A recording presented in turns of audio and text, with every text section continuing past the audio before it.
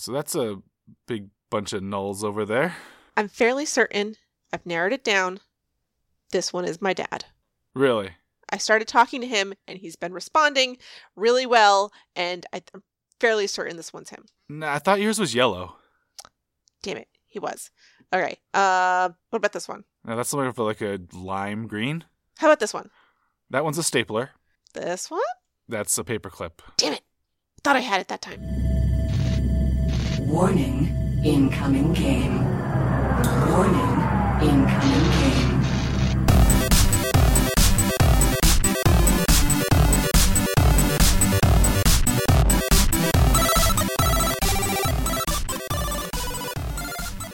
Welcome to Incoming Game, the podcast where we watch And rewatch. the 2001 animated series, Reboot.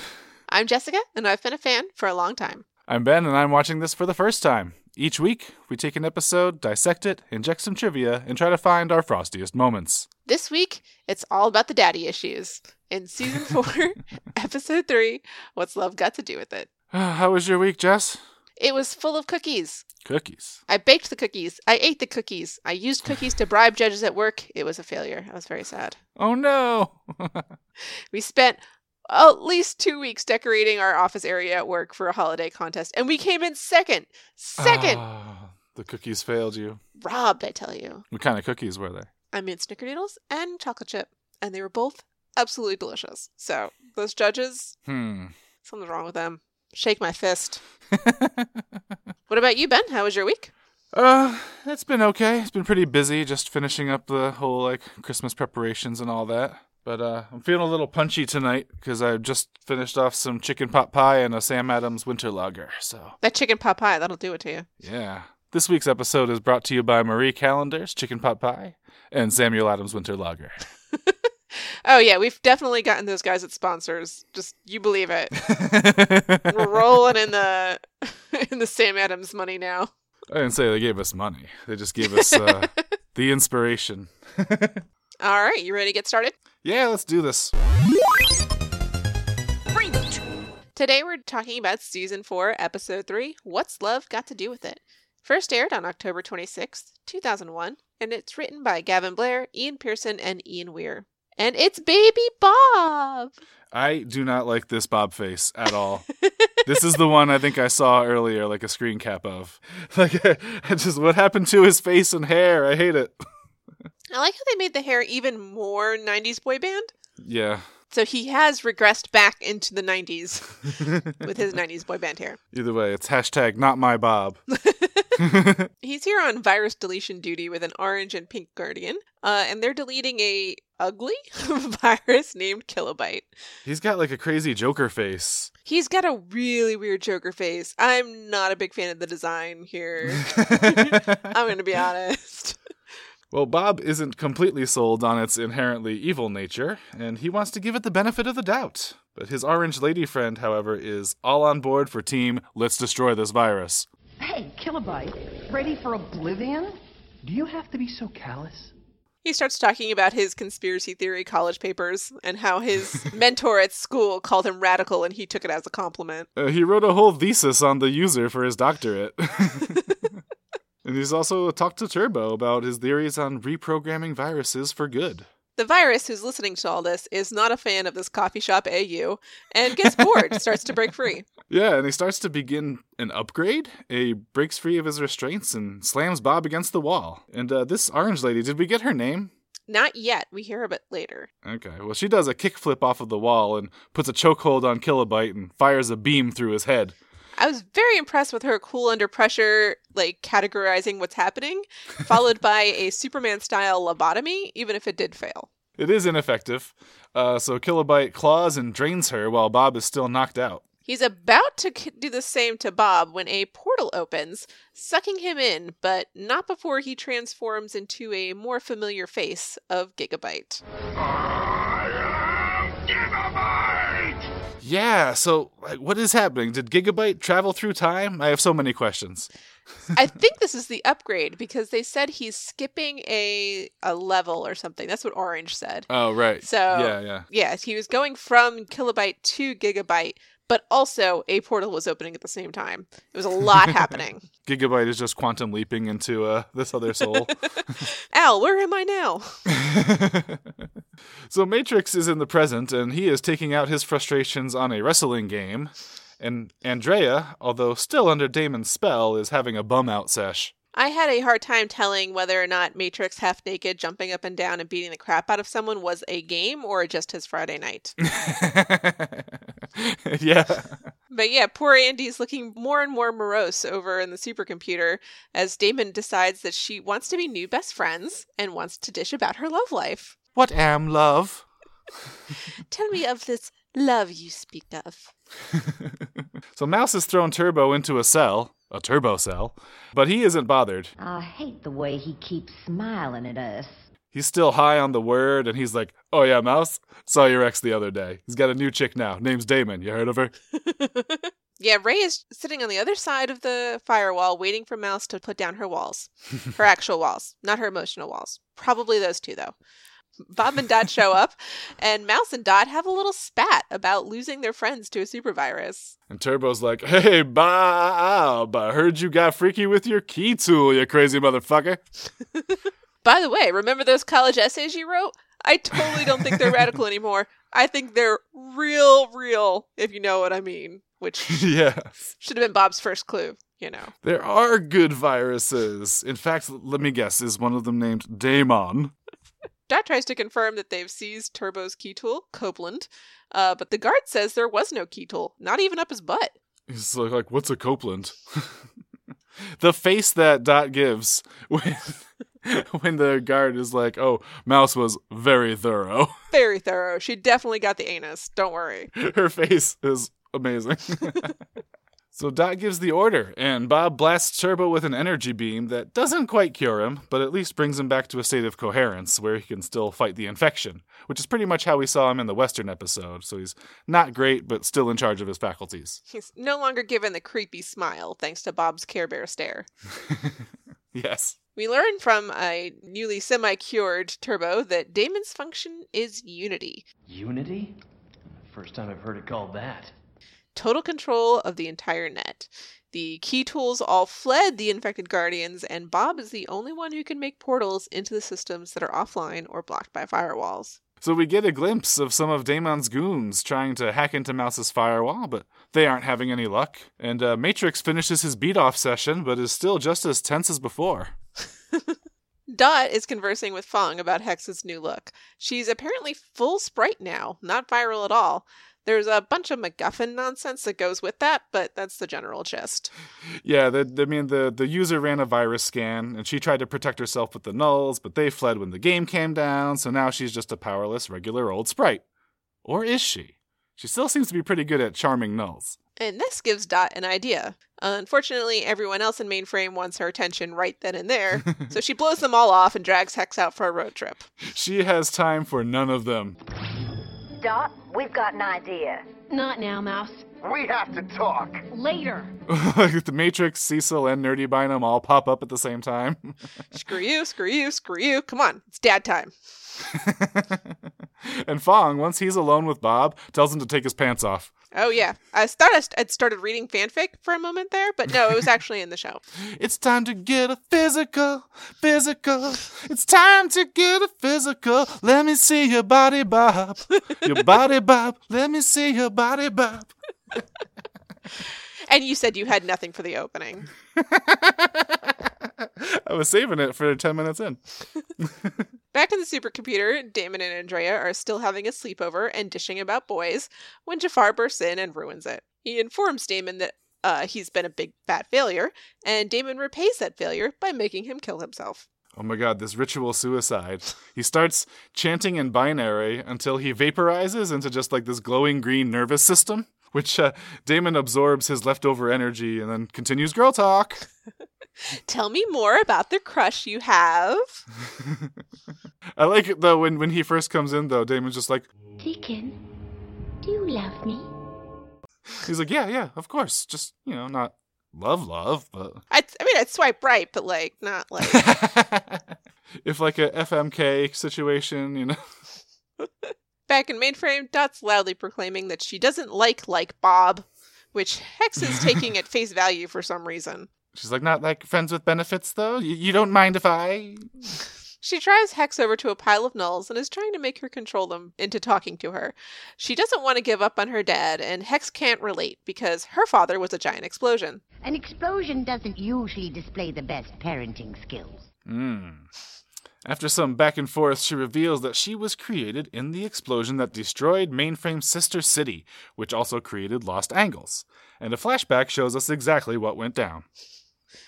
Wendell, who was Dot's dad, Wellman, has found a system through the Stargate, and as he connects to it, Gigabyte starts to come through. But no sooner has his presence been made known when the spinning Stargate splits Gigs into Megabyte and Hexadecimal, which also causes the aforementioned explosion. His name is Wellman. Wendell. Oh, sorry. Wellman. Back in the present. Hex, now realizing that her giant explosion dad and Dot's green dad are the same, gives the whole null thing another shot. You know, for her sister. They managed to render a Wendell-like entity out of the surrounding nulls. And Still he's just Wellman. he's just an unsettling mass of slugs. I'm going to stick with it now. So meanwhile, Fong lets Enzo out of detention, and Bob comes in for his test results, which he already knows.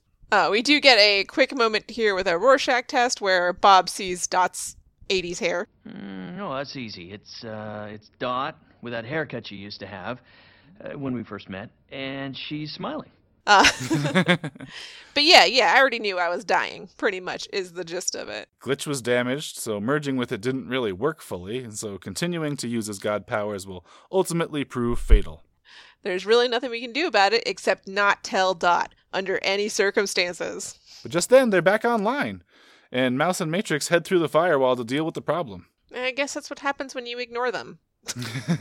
They just go out to fix things. They just do it. They're cruising towards the Guardians, closing the firewall behind them. And of course, in the meeting room, Turbo warns that if Mouse gets infected, she will willingly give up those access codes, like no hesitation. They do believe these two have a chance of pulling it off. I mean, Matrix will definitely go for the kill. No problem. He loves killing. Have you seen this guy kill? He really likes to kill. Yeah. But Dot goes into command center mode, and she wants Wendell to make the Stargate again, Turbo to debrief them on everything he knows about Damon, and Bob to figure out his impotence problem. Take some Guardian Viagra if you have to. Where was this Dot at the end of last episode? This is the one we needed. At the cathedral, Matrix aims his gun right at Andrea's head, which is, I suppose, payback for the pitchfork incident last season. I'm just surprised they got into Damon's lair and they didn't figure out that something was wrong. Like, you literally just made it into the heart of the evil lair with no problem. Anyway, yeah.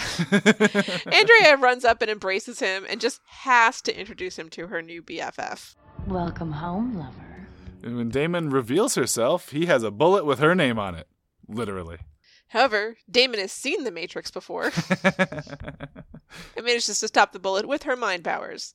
She plucks it out of the air, and as it blows up right in her face, she just shrugs it off and floats down to him. And suddenly, out of the shadows, Mouse leaps in for the kill with her sword, but it just breaks into pieces. Damon touches down and infects the two of them from a distance, and it's all over now. This chick is super OP. Way OP. Matrix in this scene, he's giving me some serious Amos Burton vibes from The Expanse show. I could see it. So Damon does her whole the floor is lava routine again, and infects Mouse and Matrix with her love juice, as she compliments Mouse on her brilliant encryptions. Bob's having a discussion about moral philosophy with Turbo. If there's a chance to reprogram Damon, can we really kill her? But if trying to reprogram her costs the lives of everyone in the net, is it worth it? Maybe we should watch The Good Place for a little bit and figure it out. Bob wants answers, but he's not liking the ones he's getting. And it's revealed that Mainframe was an experiment all along, an experiment that failed. And Bob was in on it from the get-go. Face it, Mainframe was an experiment that didn't work. Didn't work. Have you seen Hexadecimal? She's cured. And Megabyte? I kept him contained. In time, I could have reprogrammed him. I still believe he could have been turned. We flash back to Baby Bob watching his mentor die and Glitch joining with him. With her dying breath, she tells him, "Change your dumb haircut." And we see that Glitch was actually her key tool. Glitch seems to take some of her code with it. them, Yeah. whatever Glitch's pronoun is, before going to Bob. So I'm wondering if this is kind of like a, the key tool is the culmination of all of these different guardians that it's had before. Yeah. Like it takes a little bit of each guardian as it goes along. Bob is ready for justice against Kilobyte. Bob uses Glitch to track Kilobyte and lands in Mainframe with a mourning Matrix family. Cadet Bob derps through a portal. Dot blames the alien, who has just appeared with no warning, for her dad's death. But Bob's just like, I came here to help. I'm a cadet. I'm a guardian. I come from the net. And he kind of like claims he's a guardian. So is he not yet? Has this been a lie the whole time? Was Guardian 452 his dead partner? Well, he starts to say cadet, but since he now has a key tool, I think he's officially a guardian, is the deal. That's all it takes. Yeah. The rest of the guardians pop into Mainframe, so not one, but like 5 aliens all show up at once, right after her dad dies. And back in the present, Turbo thinks that maybe Damon has a point. Like, maybe there are too many voices on the net. I mean, what with all the Russian trolls and the Nazis? I mean, maybe not everybody needs a voice. Oh man, now you're trying to make me think I agree with her. Turbo is once again succumbing to Damon's control. Bob gazes in wonder/horror to the end credits as it's becoming a theme now. He's like, well, Dot did this. Maybe I should do this and finish this. Can they defeat her? Is this the end for Mainframe and the net? Why couldn't he cure him? Find out next time on Reboot! All right, so what did you think of this one, Ben? Other than young Bob's dumb face, which I hated, it was an interesting one. Like, it's kind of hard to judge on its own because it definitely wasn't as funny as the previous ones, and it had a lot of plot threads that it was trying to throw at you. But it was definitely like carried by the momentum of the previous ones, but it was still compelling, if only because like I have no idea how it's all going to wrap up in one episode. Yeah, I'm really confused as to how it wraps up in one episode too. At this point, I feel like this should be an 8-episode thing. Right. Like, this should be an overarching plot, this Damon stuff. Not a 4-episode arc. But, I mean, it's still really good. It's just, I do think I agree with you. There's a lot of stuff happening in this episode, and in different places. Mm-hmm. So you're hopping constantly from one character to another, and trying to get into their arc real quick before someone else's. I mean, it was still an interesting watch, even if it didn't, like, blow me away like the other two. Yeah, it was definitely fun. I do agree there was also a little bit less humor. They did throw some in there, mostly with the Hex Dot interactions. Yeah. And then you did see a couple of little Enzo going crazy in the background stuff. Yeah. But at this point, he's been relegated to background character, which, has me feeling a little sad for him, because little Enzo wasn't, a background character. He liked to be involved. He had ideas. He had initiative. I understand why they put him in the background, because there's a lot of stuff happening, but it is a little sad to see him just, relegated to Mike the TV role. And now he has Matrix envy on top of it. Which, even makes it more fun. What do you think about Bob's moral quandaries? Well, he keeps talking about how he can't go against his code. So it's almost like he doesn't really even have the option, Yeah, I guess it depends on whether or not that code that he's talking about is like a metaphorical code. Like, this is who I am. I can't go against my set of morals that I've defined for myself. Or if he literally means he cannot do anything outside of his code. Yeah, I was interpreting it as like his programming more than a moral code. So it's like, even Turbo is like trying to convince him. So I guess that is malleable, but like he's just like firm.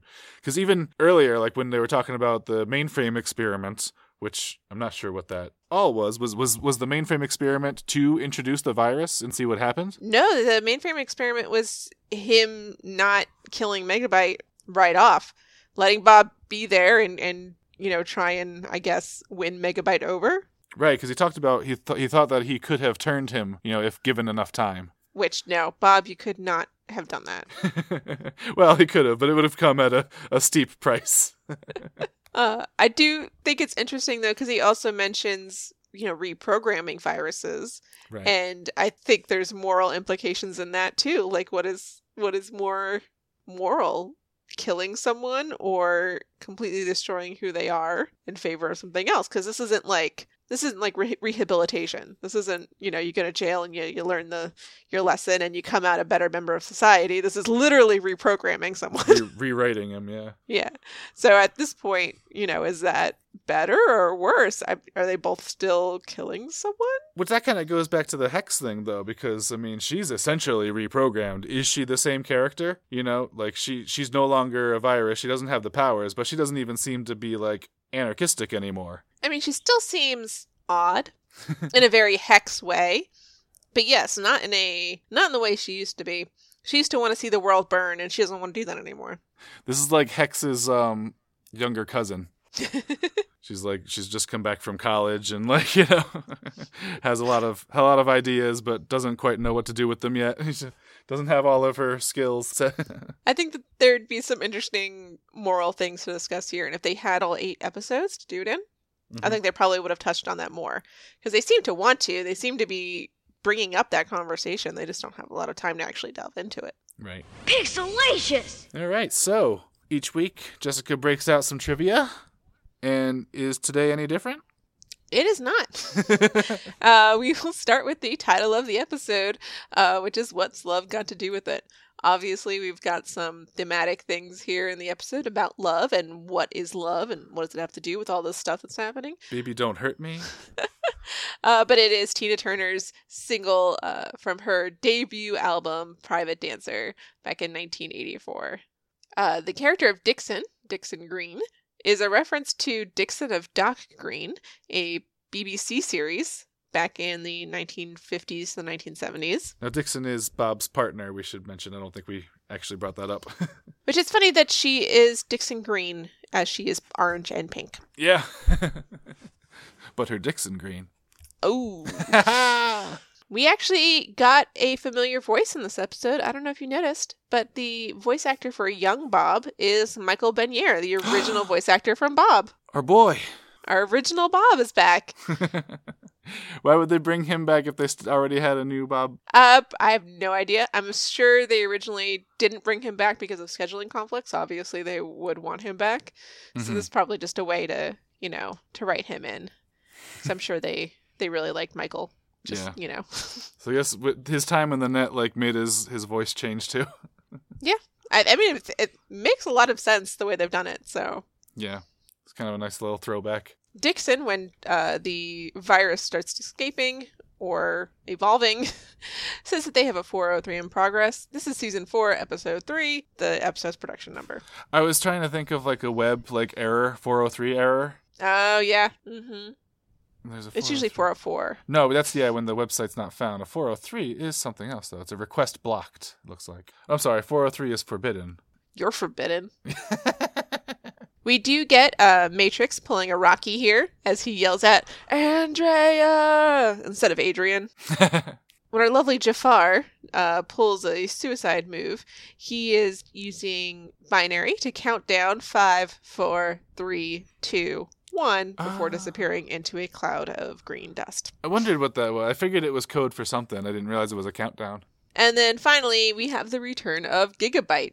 Gigabyte first appeared in season 2, episode 8, Gigabyte, in which he also says his catchphrase, "I am become Gigabyte, destroyer of systems." I thought that was interesting because you see when Hex and Megabyte merged, they became Gigabyte.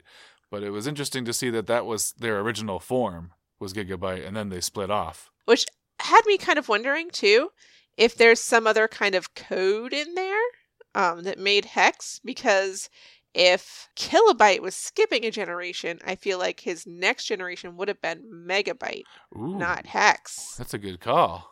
Now I'm wondering about Terabyte. Hey, we didn't get there yet. This is still 2001. But yeah, no, you're right. Kilobyte would go to Megabyte first, but he skipped that.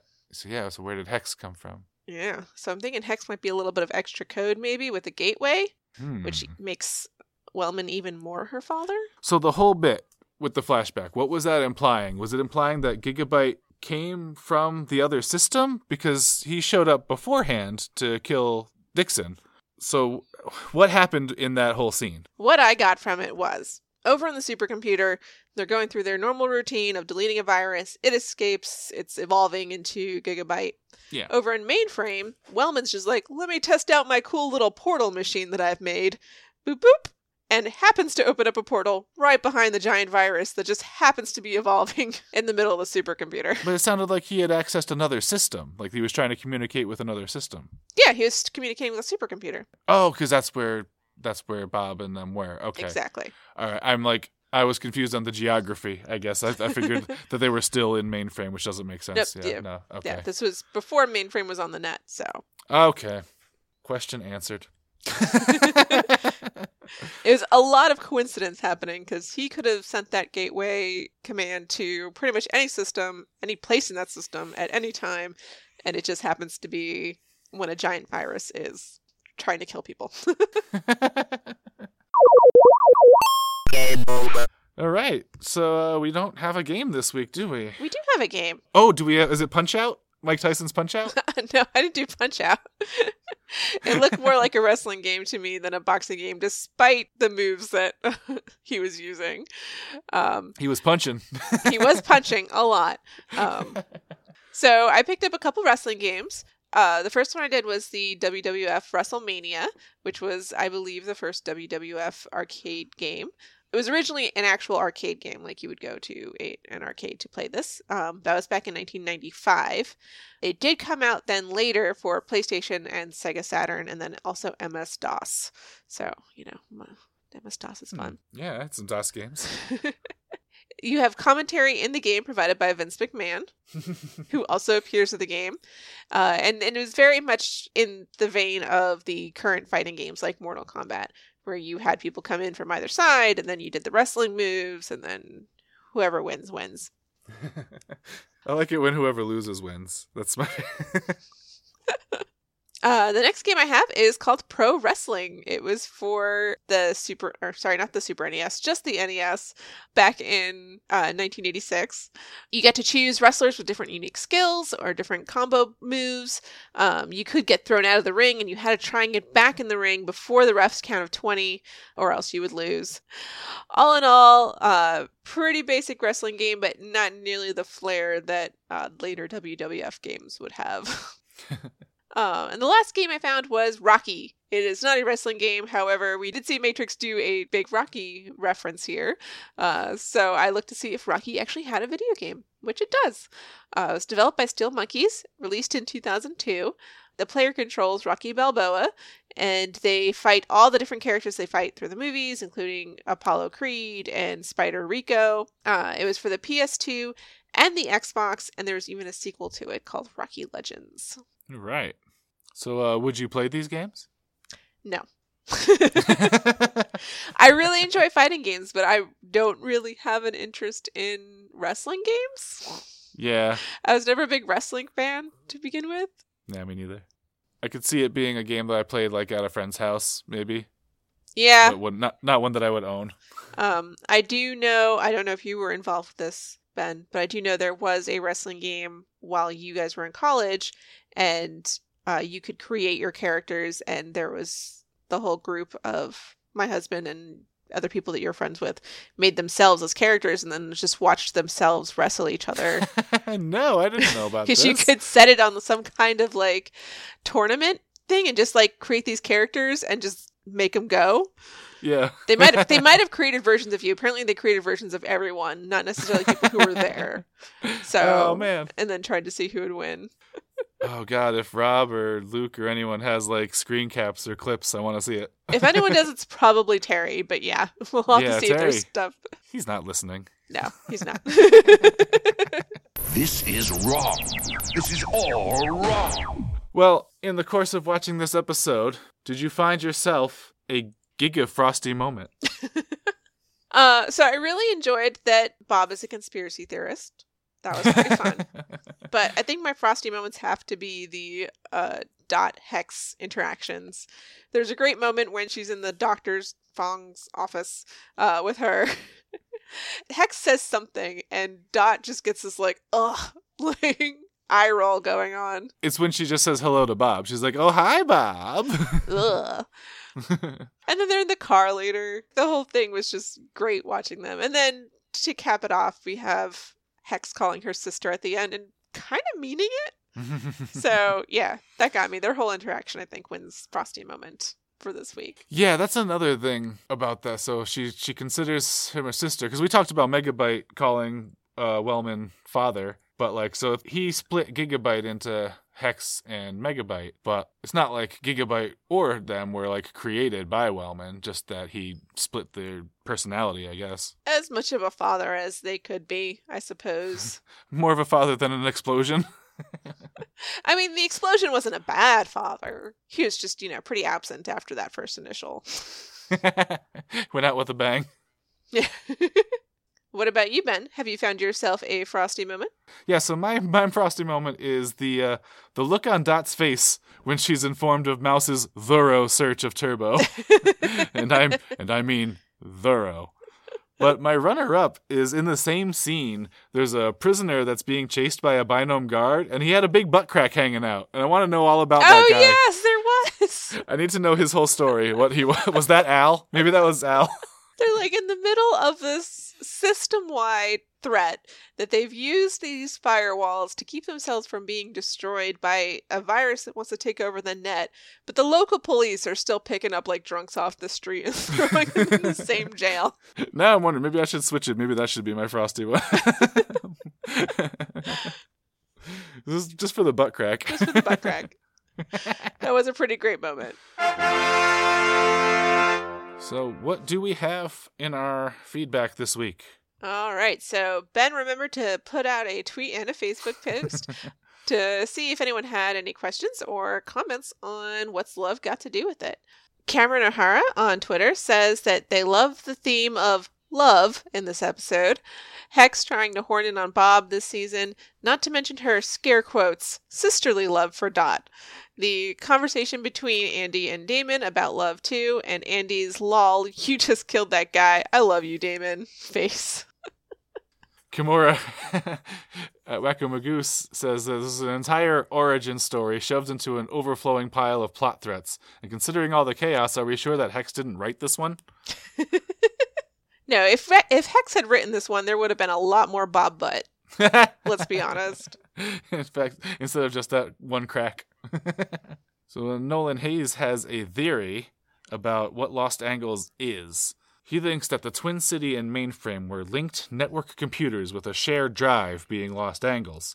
So when the Twin City blew up, the shared drive still existed, but the data didn't, hence the teleporting and randomness.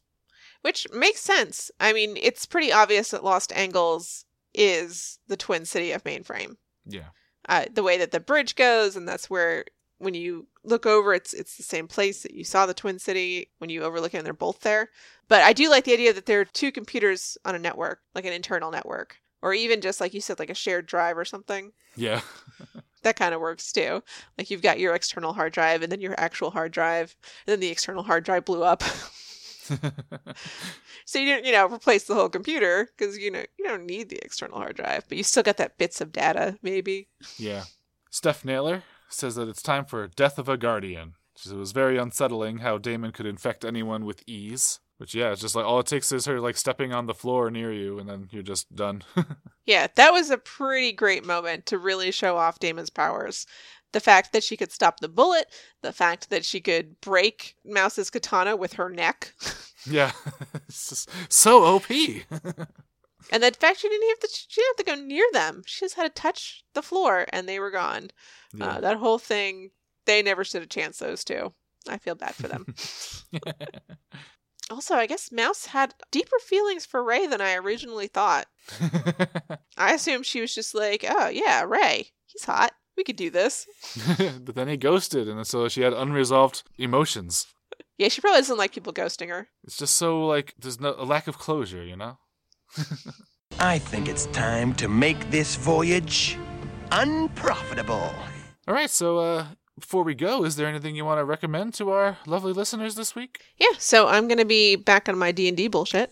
I'm going to recommend someone named Scraticus. He runs a bunch of D&D sessions on Twitch, which you can check out at twitch.tv/Scraticus. That's SCRATTICUS.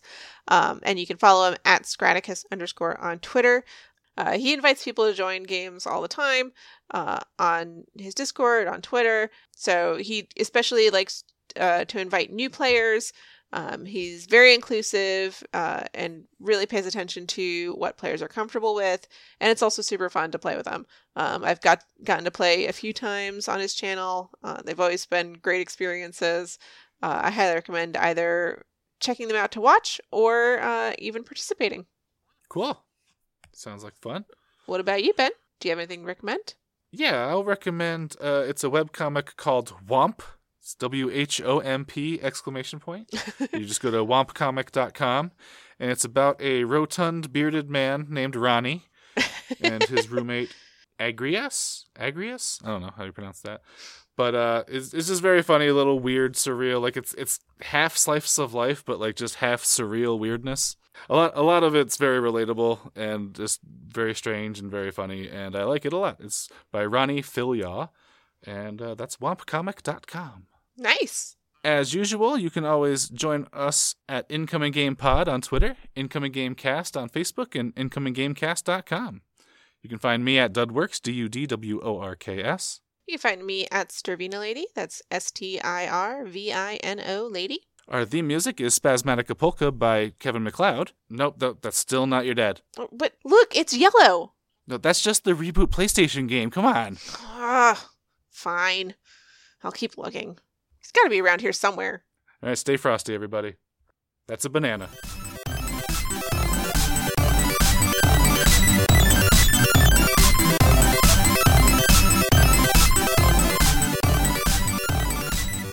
Game over. User wins.